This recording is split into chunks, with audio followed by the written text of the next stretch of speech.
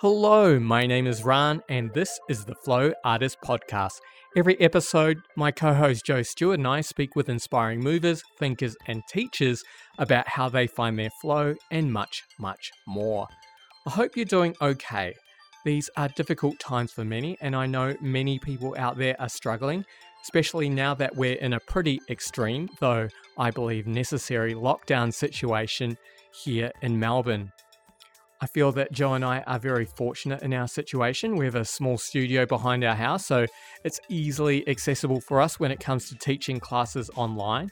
But now that there's a 5 kilometre travel limit, I know that some people have it tough, especially teachers from overseas who might not qualify for any government assistance. My heart really goes out to you. Joe and I really want to offer what support we can, so we'd love to hear from you if you've got something to say about the current lockdown and your situation. We'd absolutely love it if you could send through a short audio recording, say 2 to 3 minutes, talking about how these lockdowns have affected you, your teaching, and your income. Just email your submission to podcast@flowartist.com and we'll put these together in an upcoming episode. All right, so on to today's conversation. We're super excited about this interview with Anna Forrest and Jose Calarco. Jose and Anna obviously need very little introduction as they're both very well known around the world, having taught and influenced a whole generation of yoga teachers and students. A friend of the podcast requested that we speak with them after they had a wonderful workshop experience, and we particularly wanted to ask Anna and Jose about the relationships they share with First Nations culture of both Australia and America. It's a great conversation, and we're incredibly grateful to them for speaking with us. This episode was brought to you by our sponsor, Yoga Australia, registering teachers and training courses to ensure that everyone in Australia has access to quality yoga teachers. Now, it was a few months since we recorded this conversation, so we asked Jose for a short update on what him and Anna have been doing for the last few months, and he was kind enough to share an update with us. We'll play that now before we get into our conversation with him and Anna. Hello, Joe. It's Jose Calarco and Anna Forrest here on Orcas Island, USA. And despite what you hear, what's going on in the mainland in the USA, Anna and I are safe here on the island in a beautiful Anna's house, 30 acres in lush forest with owls and eagles and deers and vultures. We're really enjoying actually the lockdown after 5 or 6 years of non-stop touring 35 cities and 20 countries a year. We've had the chance to settle down, and we're still very, very busy with our online channel and running our business. Each day we do a nice lengthy yoga practice. I'm a vegan chef, so we're cooking more than ever. We're actually very, very healthy. And so much has changed, Joe. Since we last spoke, the world has gone absolutely crazy. And the USA is one of those places where just off the mainland here and not too far from here, there's riots and shooting and racial tensions, all sorts of crazy, crazy stuff going on. A lot of it is a countdown to the election coming up here in the USA. There's a lot of manipulation, lots of lies. Very hard to trust many people right now. So much is going on. But we are happy to announce that all during this lockdown, we've had the opportunity to finally record all our online yoga, music, ceremony, shamanism, philosophy. Joe, our prayers go out to Victoria and all Australia. We hear how harsh the lockdown is over there. Anna and I are just lucky that we were able to do the lockdown on a 30-acre forest. However, we send all our best wishes to Victoria and Australia, and we pray that our freedoms come back again. Well, Anna and Jose, thank you so much for speaking with us today, all the way over in New Zealand, in the beautiful Kauai Purupura. Could we start perhaps with your connections to First Nations culture? Would you like to share how your life and work within Indigenous communities informs what you share today? Yeah, absolutely. Well, I have been director of Descendants Aboriginal and Torres Strait Islander Dance Company for 25 years. People can see us at descendants.com.au. We've traveled to the four corners of the planet. We have done the world's biggest events. We're over 40 countries we've visited. And this is where I got my background in Aboriginal culture. And my Aboriginal mother, spiritual mother, Imelda Willis, came from the Yidinji and Kanju clans of far north Queensland. She is now deceased, and we are still descendants, still together. And this just gave us the idea. Anna had already been doing First Nations work in Forrest Yoga, but I took it a couple of steps further by doing cultural exchange all over the world. While we're in Australia, we do Australian Aboriginal stuff. While we're in the USA, cultural exchange with the Native Americans, all First Nations people. In Mexico, in Canada, everywhere we go, we like to do cultural exchange because First Nations have a spirituality which is beautiful and untouched by white middle class sort of new age isms. So, with the Aboriginal culture, it's the world's oldest culture. It goes for well over 50,000 years, and it was well before yoga. And a lot of people say, what has First Nation philosophy, principles, and culture got to do with yoga? And it actually has a lot to do with yoga when we look at yoga in the broader perspective as a place of learning and healing. And it's made Forest Yoga so much deeper and richer, bringing in live music, live performance, and the philosophies of these people into the yoga room because we need it more than ever today. One thing, Anna and I touring 20 countries a year, is we're learning that people, especially white middle class society, is unhappier than it's ever been. And people are so close to suicide. This is what we learn in our speaking circles, that people that appear to be very happy people constantly haunted by their depressions and their personal demons. yeah, neurotic and dysfunctional mind. So one of the aspects around the Indigenous teachings that we bring in, and when we ask our guests, medicine people, to come in, is like we feel that the Indigenous peoples carry the keys of what we need to incorporate now in the middle of this climate change and this spiritual crisis that our people everywhere are going through. This level of disconnect and sadness and poisoned beings is, I think, an all-time high from all my years of teaching. And I've been teaching over 40 years. And I feel that we are more poisoned now than we've ever been, so far as how we're eating, so far as the drugs that are in the foods, and just we're at a really big crisis point. But the good news about being at a crisis point is it's a turning point. And so Jose and I, we're working with this spiritual pledge of doing our part in mending the hoop of the people. Is like we believe that this can be a turning point worldwide, and that's what we're working for, is to teach people how to care for themselves, each other, the planet, and to care for the animals, and not just be like participating in this ongoing slaughtering of animals worldwide, which is killing the heart of the people in a lot of ways.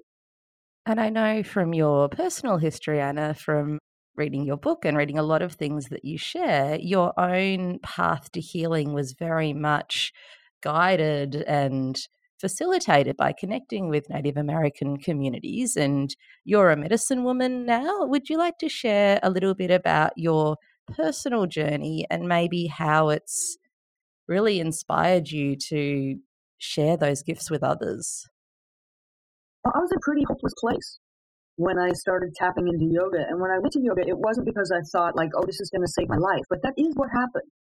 And the native teachings were at the heart post of that. But that came a few years after I started doing yoga. And so in yoga, I learned to get off of the drugs and the alcohol and smoking, and I became a vegetarian back in the 70s. But I found out at that time that that form of eating didn't work for me, and I didn't investigate it further because I only had a little bit of attention that I could spend on myself, and then I gave up because that was part of the old paradigm. Then years and years and years later, Jose and I got together, and I had enough generosity of heart for myself to investigate how do I deal with my food in a way that is congruent with my love of animals. Because I just had to shut off internally. It's like, okay, in order to live, I have to kill animals. And I actually found out that that wasn't true. I don't have to kill to thrive. And that was a really big realization, because when I wrote Fierce Medicine, I was still eating meat and still thought that's the way I had to eat, but it's not. And I had to investigate farther to find out, like, there's a way that I can absolutely thrive as a vegan. And that took away these layers of shielding and a bit of hypocrisy that I was living with very uncomfortable with. So one of the principal teachings since being director of Forrest Yoga is I begun a veganism course within our teacher trainings. I have been vegan for over 30 years, a vegan teacher and a vegan cook. So it was very easy to give Anna the correct information and also a delicious diet. So I created for the yoga world the 9 steps of conscious eating. My yoga teachers that I learned, my vegan teachers that I learned from, I realized didn't have the full spectrum of teachings. So I had to step out and become the principal teacher and teach the 9 steps of conscious eating, which included things like not eating garlic and onion, blessing our food with love and gratitude, eating with the circadian rhythms, things that weren't like everyday principles. So that was one of the major things, besides, of course, the First Nations and music stuff that I also brought, live music, into Forrest Yoga. But that's how veganism became part of Forrest Yoga, and it's been there for the last 6-7 years now. I've been vegan for over 20 years as well, so absolutely hear you on that. But I guess I've got a question around it where food is such a personal decision for people. And I mean, I don't know if eating entirely vegan is a decision that you can make for other people. Is there ever a kind of conflict between wanting to people to find their own path through life and to health that's right for them, and also sharing what you believe in your heart is right for you and right for the planet? Sure, we're not pushing people to become vegan, but we also give them valuable information. Because, of course, meat eating, environmental damage, and the holocaust of animals all comes hand in hand. And if you're ingesting the suffering of animals into your body, then you are carrying that vibration. So we're just giving the people the information. We can lead the horse to water, but we can't make them drink. So by no means are we shoveling it down people's throats, but we are giving valuable information. People don't realize the connection between the climate change and what they eat. And depression and what they eat. Yes. And so we're teachers. We're educating people. We're educating people in yoga, in diet. The human being comes in 4 parts. The body needs movement. The mind needs stillness. The emotions need expression. And the spirit needs nurturing. We are just giving these, what we know. And Anna and I have a lifelong experience here. We are older than most yoga teachers going around. We have 10, 15, 20 years on the majority of the yoga teachers. And Anna has been the yoga teacher of the famous teachers, Shiva Ray, Sean Korn. So Anna is sort of like seniority in the USA today in the yoga world, or one of the elders of that world. And I've been with the indigenous people for almost 30 years with music, indigenous issues, and veganism. And we are in a position to share first-hand experiences. We don't go from book knowledge. We go from first-hand knowledge. So when you asked about my connection to the Native American people, Native Canadian people, those are the ones that I've worked with, is I have lived on a reservation for years. I've done many different ceremonies. I've been adopted informally by a few different people, but I just want to be really clear for people who want to draw this line. It's like, my blood is not Native American blood. So I don't have that connection. I have a spirit connection. It's my spirit blood. Thank you so much for sharing that, and also for being that bridge between those cultures and that wisdom, which is so needed and so powerful in our world today and environmentally as well. Has it been an easy flow combining these different worlds of wisdom and these different influences and weaving together with the traditional Indigenous practice of yoga from South Asia, from India, and also weaving in everything that you've learnt along the way in terms of modern anatomical knowledge and your other life experiences? Or has there been some soul searching as you've kind of thought about ways that these different traditions can sit together while remaining authentic to the source of all of these vast oceans of knowledge? Well, in a soul searching situation, there's always tumultuousness to go through. At least that's what I have found. And for years, I had these two separate lives. I was the yoga teacher and I was on the medicine road. And I didn't know how to bring them together, and they were conflicting because I had my responsibilities to my yoga students and to my yoga center. And I also was being invited into these long ceremonies and into apprenticeship. And it was just like, how am I going to do this? I don't have enough hours in the day. And I don't have the weeks to take off to go be journeying on a mountain or something. And so I made it up. I learned how to take the ceremony off of the mountain and bring it inside of a yoga classroom and bring that sweetness and that vision questing. I had to create it in order to mend my own soul because I was being pulled in two different directions. And that's when I started creating yoga ceremony, is bringing these ceremonial practices onto the mat. How do you vision quest on the mat? And so we set the intent every single class so people can vision quest for their deep needs on the mat. And we guide it some. Like now, like it could be like, this is building warrior's heart, or this is healing your back, or this is connecting to your spirit. These are some of the different classes that we set the intent. This is the intent. This is what you're working on. But it's general enough that every person in there can relate to it. And I had to bring it together. And that was, it has its own pain, but so what? Life has pain in it. Giving birth is very painful, but look what comes from it as a whole nother being. So it's like one of the things that we teach is how to deal with pain, because to think that we can go through life pain free is a really odd fantasy. It's like, when have you ever had evidence of that being true? So stop being so afraid of pain and learn how to ameliorate it by right action, by learning how to quest for what you need. So you're not constantly being slammed by life because you're going in the wrong direction, to take those as signals. So learning how to take those medicine wake-up calls so that you don't have to get slapped into waking up. And for me, it was very, very easy to incorporate everything that I could bring to Forrest Yoga during a yoga class. I have been an artistic director in Sydney, not only with the Aboriginal people, but also in the flamenco, gypsy scene, Indian music. Back in the 80s, I was one of the big people at the forefront of the world music movement.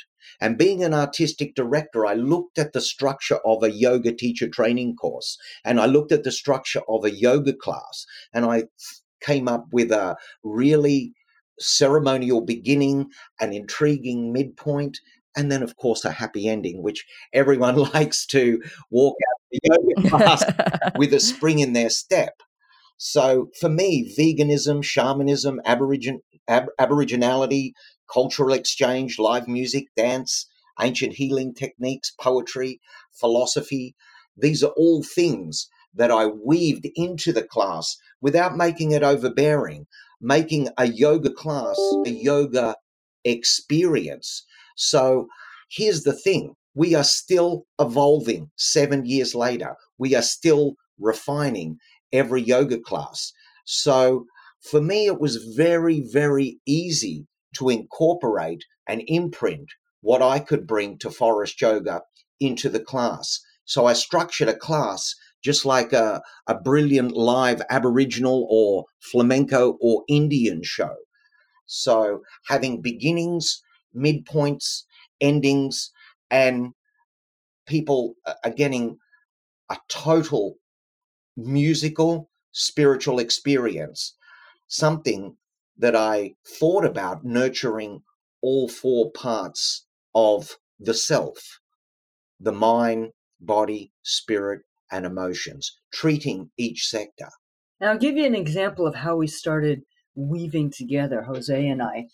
It's like when we were first starting to expose to each other in our courtship hidden precious parts of ourselves. I started to talk to Jose about something I never talked to anybody about, which is I was experimenting with using song, medicine songs, and Brahmari to reach into where people had problems in their body and help it reorganize and help it heal.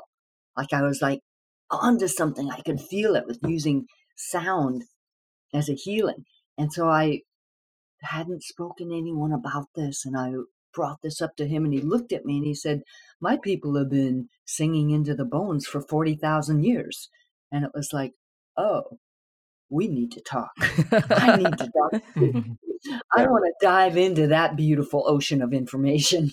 Sure. So I'm a keyboard player, guitar player, drummer, singer, and songwriter. 90% of all the music in a Forrest Yoga class is written by myself. A lot of original music, and of course we have guest musicians, and it's not overbearing, and we do not incorporate any traditional Indian culture, the Oms and the Shantis and all that stuff. We stay away from that stuff. It's not for Anna and I. It may be for other people, but it's certainly not for Anna and I. And is that because you don't have that lived experience with that culture, learning about those particular musical styles? Well, I do actually. Back in the 80s and 90s, when I was a producer in Sydney, I worked with people like Nirmal, Jenna, and a whole list of real Indian musicians, real Indian people, and I incorporated them into many of my events, and I learned a lot, but it just wasn't for me. Like 99% of what we see in yoga studios around the world is the Om, the Shanties, and this and that. That's not our expertise. So we decided to stick with what we know and what we do, and to give people a different sort of experience. We also bring in what we love. And so with Jose, he's got this deep, deep connection and love to the Aboriginal kind of music. And I have some Native American songs that I use because that's what quickens my blood. That's even what Maori, delights my I spirit. must mention, even Yes. Maori. I have Maori friends in Sydney and New Zealand, and we will use the Maori powerful culture as well in ceremony. I actually worked with the cast of Whale Rider and also created an Aboriginal Maori fusion in the desert with the cast of Whale Rider and Descendants. So we have vast experience with First Nations people. And when people say, when you blend them together, is it wishy-washy? And I said, no, it's just two powerful cultures coming together and creating something extraordinary in the spiritual exchanges. Hello, Ran here. I just wanted to pop in to let you know what's going on at our studio, Garden of Yoga. Like many teachers out there, we've moved our teaching online, and we recently launched a member section on our website. We have over 30 classes available at the moment, and we're adding a couple of new ones every week. There are a couple of free samples available, but for the full experience, you can sign up for $40 a month. And this also gives you unlimited access to our live streaming classes on Zoom. For more details, go to gardenofyoga.com.au/videos, and I'll leave a link in our show notes. All right, let's get back to our conversation with Jose and Anna. Speaking of music, your song "I Am More Spiritual Than You" is brilliant and very humorous as well. Yeah, it's pretty hilarious. Could you tell us about? Yeah, sure. I've never recorded that song. Like Anna and I just released an album called Cornucopia, which is doing fantastically well all around the world. And that includes ballads and poetry and my fusions with Aboriginal people and fusions with many, many world cultures. But I've never recorded I'm More Spiritual Than You, except for that one recording. that one recording. And that's the one everyone asks you about. Yes, yes. Well, Anna asked me to write a song, I'm More Spiritual Than You. A lot of the male people in my life were like, I had some Aboriginal, Native American men, some people from India, the state of Odissi, and they were all very, very serious spiritual teachers, very serious, but angry as well. And they were always upset. They were always trying to tell me that I'm more spiritual than you. So that's where I got the idea, that the idea first came to me, but Anna actually asked me to write it. Because what I found is that I train people to be teachers, but it isn't just a matter of being an asana teacher, though I feel the asanas are incredibly important. It's about being a teacher of life. And one of the biggest hurdles that people get stuck on is this I'm more spiritual than you. So if I'm a vegan and you're a meat eater, I'm more spiritual than you are.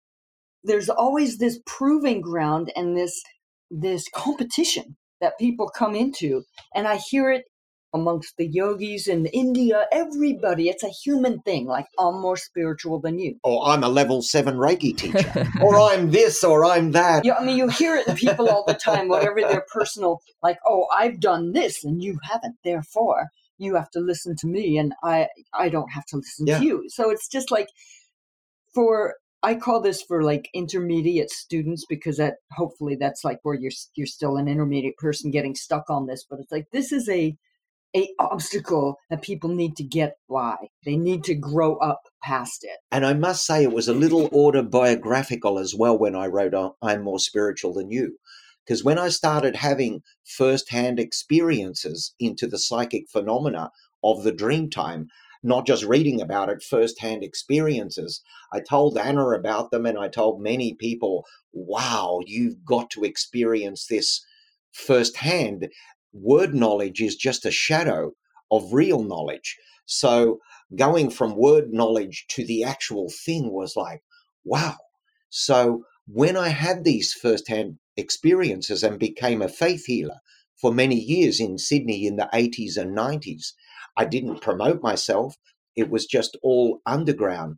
And there was a time there I believed, oh, wow, I'm more spiritual than you because I've had firsthand experiences. So it wasn't just about other people, it was about myself as well, keeping my own ego in check.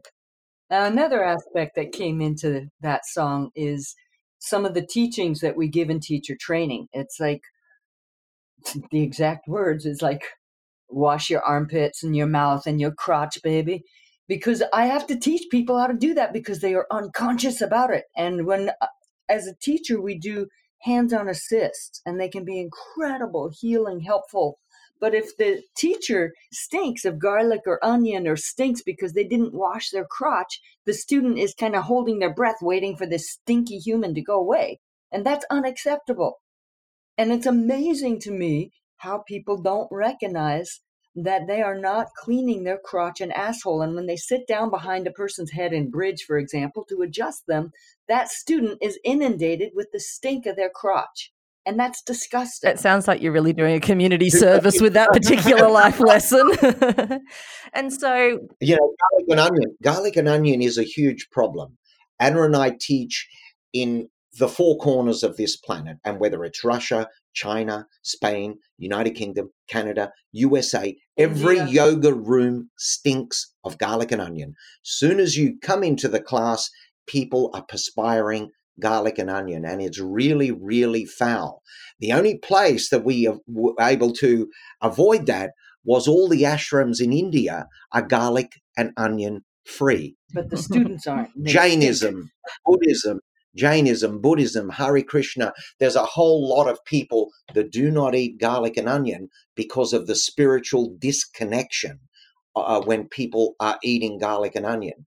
So I can't believe it. Everywhere Anna and I go, people stink of garlic and onion. The flight here to Auckland yesterday, Oh Anna my sat God. next to the smelliest human being in the history of the human race. He stunk of garlic. And not only did he stink out our area, he stunk out the whole plane. And people are totally unconscious that they really, really stink. Beautiful women, beautiful men, yoga teachers, they've all got garlic and reeking of garlic and onion. So this is one of the 9 principles of conscious eating we teach people. People can listen or they can find their own way to garlic and onion. I found my own way back in 1991. This old Buddhist Chinese woman said, Jose, you are an amazing healer and clairvoyant, but you stink. And I said, her name was Mother Chu. And I said, come on, Mum. What do you mean I stink? And she goes, you always stink of garlic. I said, really? I can't smell it. And she goes, no, you can never smell it on yourself. And I said, but garlic is really good for you, Mum. What are you talking about? And Mum just said, yeah, as an antibiotic, it is good. But as a cheap food source, it disconnects you from spirit. So then I started looking into Hare Krishna, Jainism, and Buddhism. Is this true? The Hare Krishnas say you can't eat garlic and onion because you offend Krishna. And then I thought, look, is there any scientific evidence here? So I looked it up and I found that garlic oil kills 10,000 brain cells per teaspoonful. Not only do you stink ridiculously on garlic and onion, but it kills your brain cells. And NASA also didn't allow the astronauts to eat garlic and onion before their flights because of the loss of hand-eye coordination. And then just recently, the Queen banned garlic from Buckingham Palace because the guards and maids and servants stunk. And this wasn't good for public relations. It just goes on and on. People can investigate it themselves, but Anna and I just do not want our yoga classes stunk out, and people really stink. So we have to be absolutely truthful that cleanliness is like godliness in this spiritual quest. One of the things that come up with meat eaters when they contemplate becoming vegetarian or vegan, or when garlic eaters are hearing this, is like, oh my God, and they get into this whole deprivation thing. It's like there's so many beautiful spices that you can put in your food that won't make you smell like this. Because they don't understand it. They think, well, I like the smell of garlic. It's like when it's coming through your pores, it smells like dog shit. So get that it's vile and it's really unsexy. And there are wonderful, wonderful flavors that you can have. You don't have to go into deprivation. And that's another thing, like with people that are afraid of becoming vegetarians, it's like, oh my God, I'm not going to get my protein. I'm not going to get my nutrition. And that's such a lie perpetuated for so long by the old paradigms of the meat and dairy industry. It's like you will get thoroughly nourished. You will build your strength. There's delicious ways to feed yourself besides having to chew somebody's leg. Yeah. Like I said, we don't push the vegan thing. We just give people valuable information, just like a yoga teacher in an adjustment gives information. Like if you eat organic food has 83% more nutrients. If you eat local food as opposed to tomatoes from Romania or Hungary, then you get the local vibration, which your soul will prefer eating fresh local produce than overseas. If you eat raw, you know 70-30, 50-50, that cooking leaches out nutrients. If you go vegan, you are doing nothing will benefit the planet more, the animals more, and your personal health more than adopting a vegan diet. Of course, look into it. I'm not just saying going vegan is the answer for everybody, because it wasn't for Anna in the 70s or 80s. No garlic and onion, don't overeat. This is the biggest teaching of all, not to overeat. Because overeating is a modern day epidemic for vegans and meat eaters, and it depletes our energy and turns our food into poison. We should always leave a bit of space in the stomach. So here's an example. When the mighty eagle overeats, she can't fly anymore. And then she becomes prey to whoever can get her while she's on the ground. And eating with the circadian rhythms, I won't even get into that, but people can look up the circadian rhythms. Always listen to your body for allergies. For instance, Anna is a vegan, but she can't have rice, soy, or grains. So that's poison for her. And of course, blessing your food with love and gratitude. This is something that the indigenous people have been doing for 60,000 years. So when our tribe caught the Aboriginal people were actually 90% vegan. There was no dairy products, 60,000 years ago. And whenever there was a catch of a goanna or a kangaroo, there was a ceremony where the people blessed the kangaroo or the snake or goanna, whatever they were eating, and they asked the spirit of the snake or goanna to come into their spirit. So the two spirits would always become one. So one of the biggest arguments I get, Jose, from meat eaters, they go, yes, come on, indigenous people were hunters, this and that. Hunting was a spiritual experience for the Native American and Aboriginal people. Factory farming, which we have today, which was created in 1950, basically equates to a holocaust of animals, is not a spiritual experience. And the death of these animals, they killed in front of one another, and they put their toxins into the body just before death. This is passed on to the consumer. I'm definitely with you on the horrors of factory farming, and as I mentioned before, really passionate about animal rights and environmentalism as well.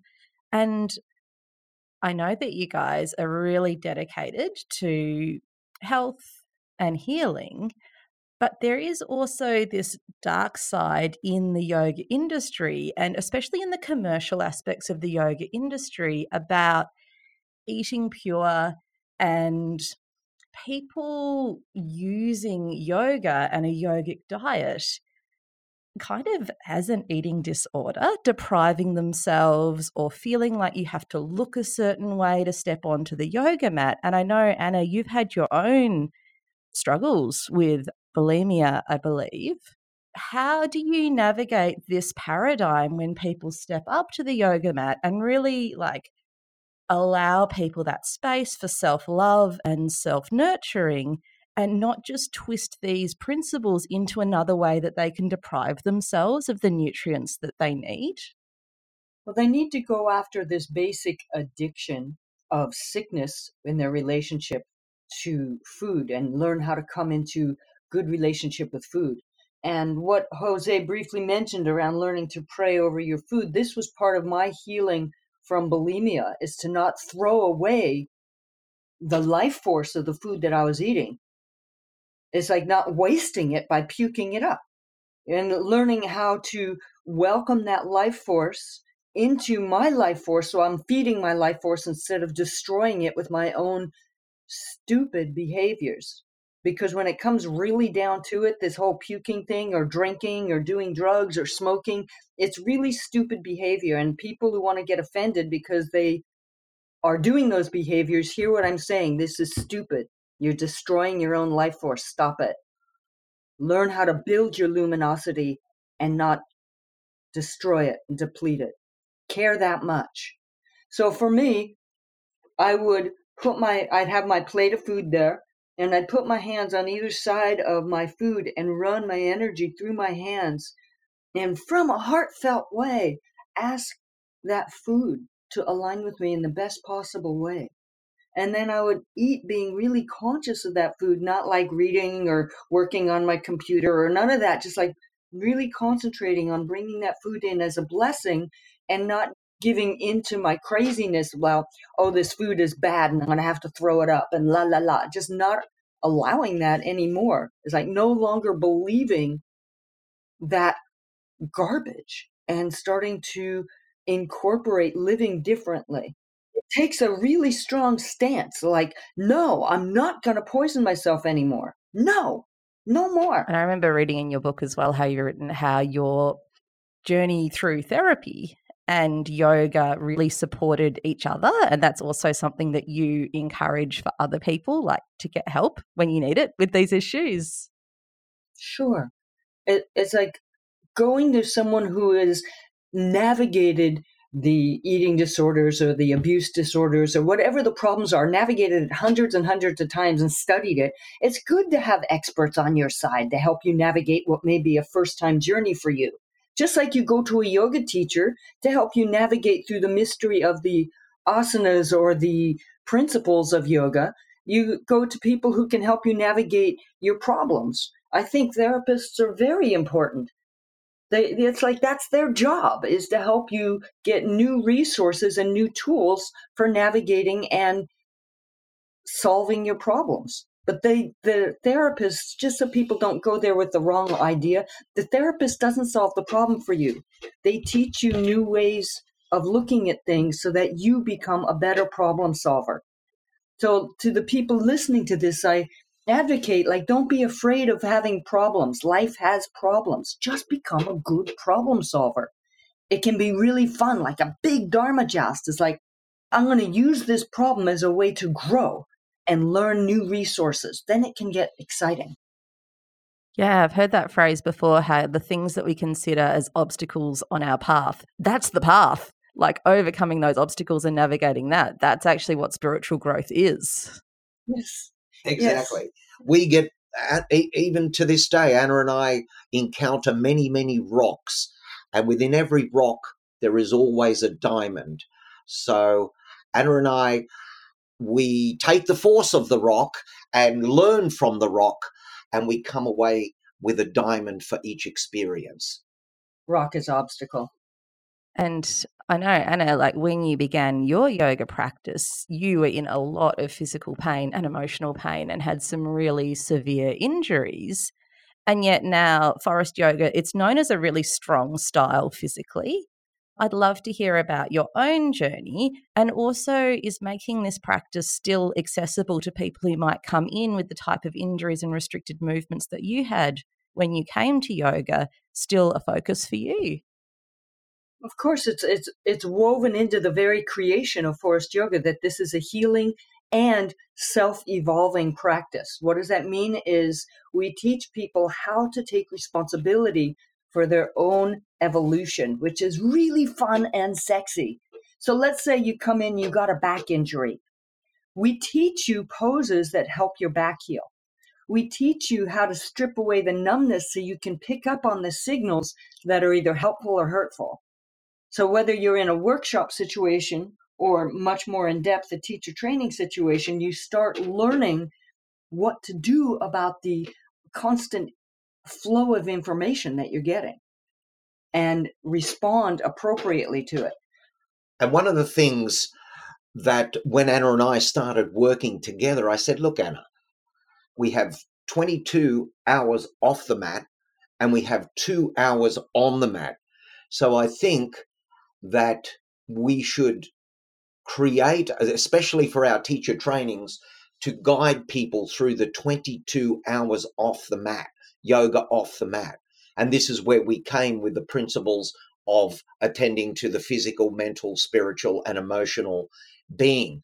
So we offer stuff off the mat for everybody as well, because the majority of our life is off the mat. And like you were asking me about my yoga beginnings. I was training horses. That's where I got a lot of my injuries. And my anguish was not really being met. I had no tools for it. I was suicidal. And I didn't have a good reason to live. So part of what we help coach people on is find a purpose for being alive. Like we're actually alive in a very exciting time.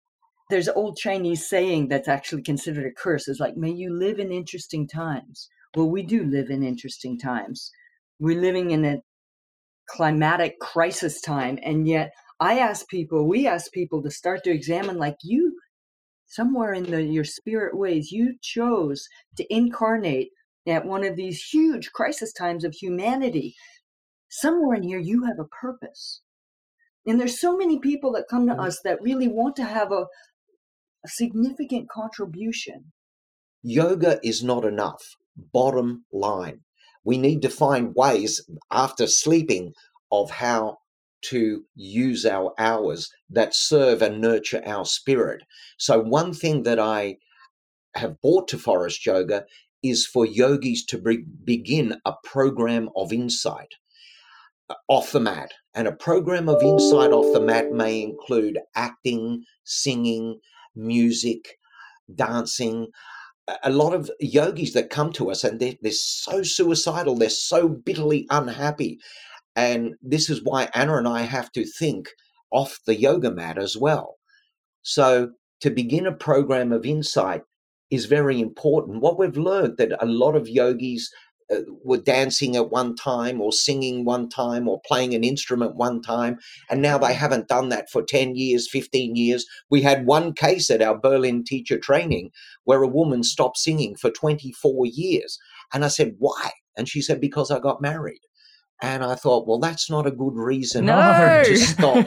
She got married, and then someone said, yeah, Jose, I used to be a guitarist and I stopped.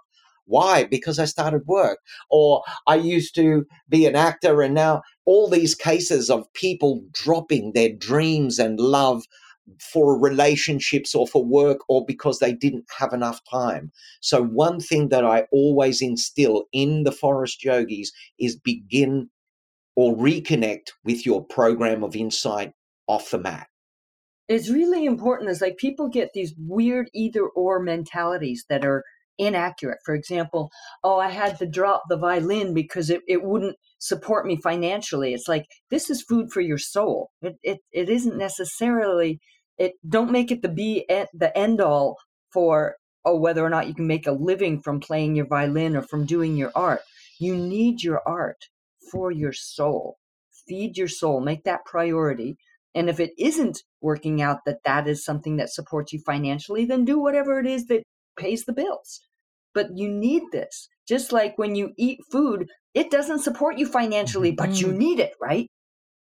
And one of the other of those weird either or dichotomies that I see as well is how your spiritual inner work and the activities that you do that feed your soul can support you in the outer work that we need to do out in the world, because as we've mentioned a few times, like, our planet is in crisis. And I've got a question around, like, do you think it is a responsibility of a yoga to take positive action out in the world, and how does our own inner work and our practice support this? Yeah, absolutely. It's important. Like we said, the majority of our hours are off the mat.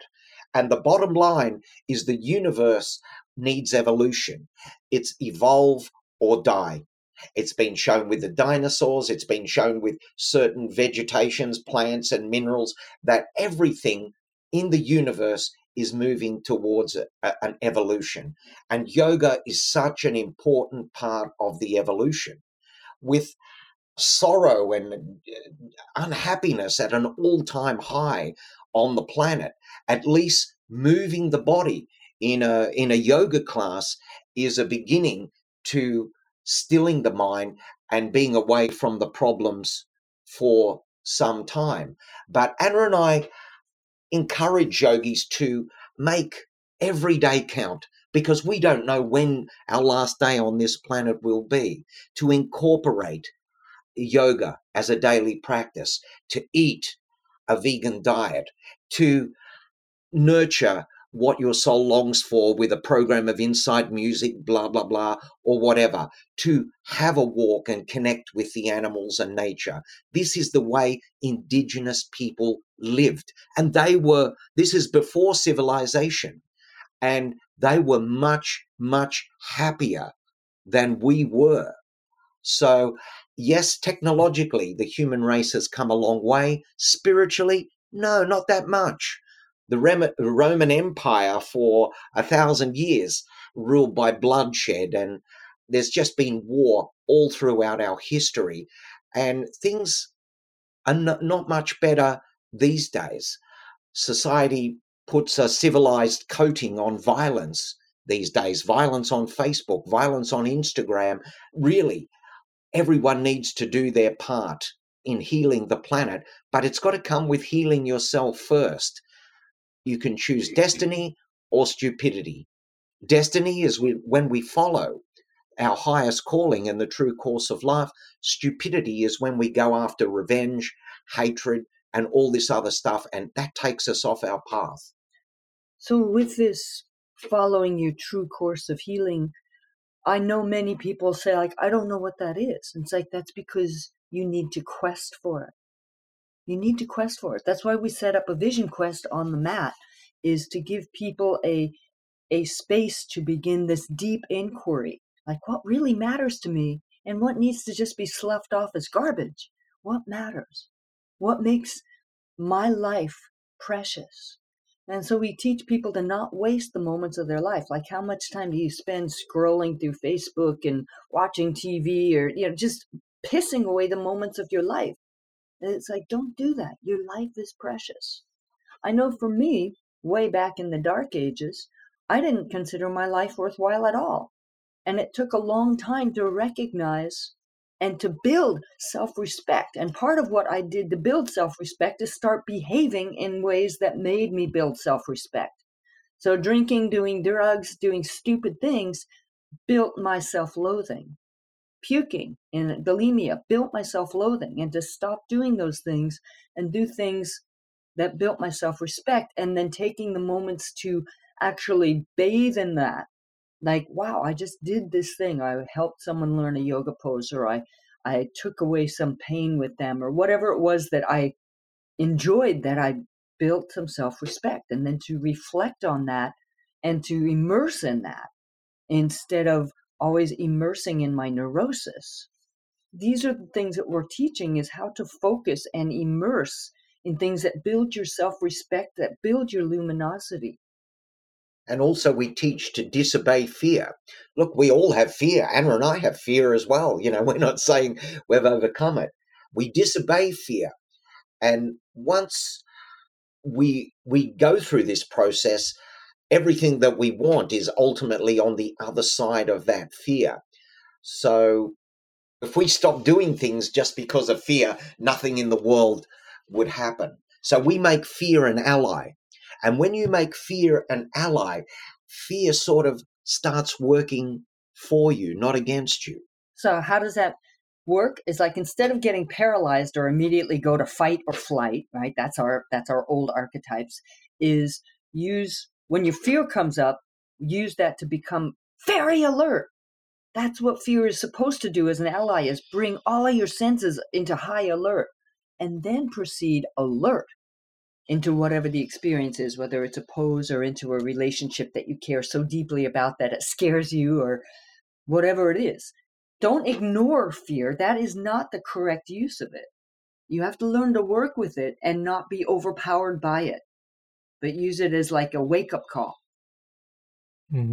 Nice. And you're both also known for being a really powerful presence as teachers and space holders. So how do you encourage people to sort of tap into their own inner strength and authority and not sort of get swept up in the group?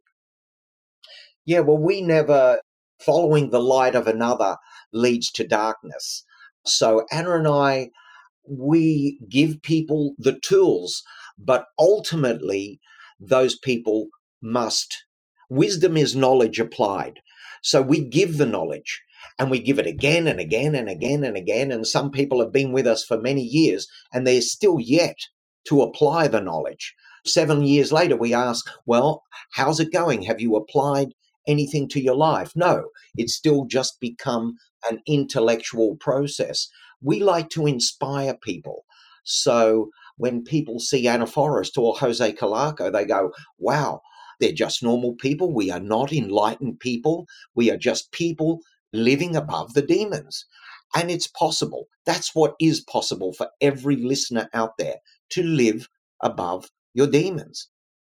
So, for example, like, oh, what do you mean live above your demons? Well, if you have some little thing in your head saying, oh, I need to go have a drink because this was such a hard day, or because that's the only way I'm funny, or that's the only way I'm creative. It's like, there's your demon. Stop obeying your addictive voices and start listening for something wiser. Ultimately, we want our students to become the spiritual teacher and their own guru. We don't want to be seen as gurus. We are just there to inspire people of what's possible still within living the parameters of fear. It's a kind of cool word, the word guru.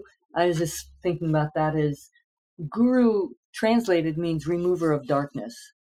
And so it's like, how do you do this for yourself? You use the yoga poses, you use a program of insight, you use clean diet to move the goo out. Darkness in and of itself is not a bad thing, because light and dark are a constant interplay. When you stand out in the night sky and look up, there's a lot of darkness with those brilliant points of light. You need to have the night sky in order to see the stars. So that kind of darkness is also inside of us. And always being in daylight, so to speak, isn't it either. It's like there's great beauty in amongst the star fields, and our minds and our hearts reach into the star fields, but we have to be standing in the night to see them. So recognize those aspects of yourself. That is the beauty of the star fields and the beauty of daylight. Both are inside of us. I think that's such a powerful teaching to really explore who you are in all of your dimensions. And then that's what we're working with. It's not about denying the parts of ourselves that are uncomfortable to look at. In fact, it's actually looking deeper into those parts of ourselves and exploring why. Yeah, and also some of those really nasty, murky parts of ourselves, like the addict. It's like this work isn't about killing the addict, it's about retraining it, because frequently within the addict is our sensitive artist that got perverted along the way. And so as you start retraining that person that wants to reach for the big experience or the drugs or oblivion, and start teaching that aspect to do something different, like paint, or to bring in that heartfelt emotions into the poses. It's like teach that aspect of you that got addicted to substances or crappy behavior, teach that part of you something else. That's where learning to teach ourselves is really important. Do you find that sometimes people bring that part of themselves into their yoga practice in a way that's unsafe, like that addiction to adrenaline and to pushing themselves and to like stretching their bodies into shapes that maybe aren't for them that day? Is that something that you need to navigate in this strong practice? Always. People will bring their neurosis with them everywhere. Yeah, they'll bring it into the yoga room. They'll bring it into the Relationships. office. They'll bring it into relationships. So the yoga room is no different. People bring who they are into the yoga room. And yes, I had many years in Bikram yoga earlier on in my career, and I could see people push themselves to the abs. Same with Ashtanga, but Ashtanga people push themselves to the limit. There were shoulder injuries, knee injuries, all sorts of injuries, people pushing themselves into postures they cannot do. So, yeah, the answer to your question is yes, people really push and push and push to themselves towards injury. But Forrest Yoga is a safe practice, and we try to make it as safe as possible. And our sequencing is safe sequencing. It's vastly different to Ashtanga and other forms of yoga. Anna created a yoga which anyone could do, beginner, intermediate, or advanced, and was not injury free because you can't stop the person's idiocy in some postures. And they bring in their injuries with them. I mean, that's part of the work, is how to heal these injuries. But the neurosis is also what I would consider an injury.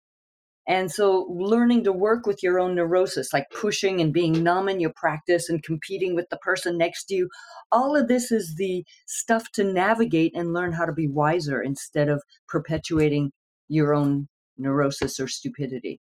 It's like when it's put, like, no one wants to be stupid, but when it's pointed out, like, look, if you keep doing this, you keep forcing your knees into lotus before they're ready and your knees get injured, this is stupid action. Learn to open up your hips and open up your knees in an intelligent way. And then the beauty of lotus can be yours too. Or maybe that pose will never be yours. So what? Find out how do you create freedom inside. And that is such a sweetness. And you find out how to use the poses as allies instead of using them as an achievement over the person next to you on the mat. I mean, really, what a dumb thing to base your life on. Absolutely. So I guess we've nearly reached an hour, so we might need to wind things up. But I do have one more question, and that is if you could distill everything that you have both learned and everything that you both teach down to one core essence, if that's even possible, what do you think that one thing would be? Okay, am I allowed to swear? Oh, yeah. Oh, yeah. Okay, just checking because people get offended. Yoga teachers should not swear. Why? Like, I mean, we're everyday people, Anna and I. We use power mantras. That's what My we call one it. is to disobey the motherfucker in your mind.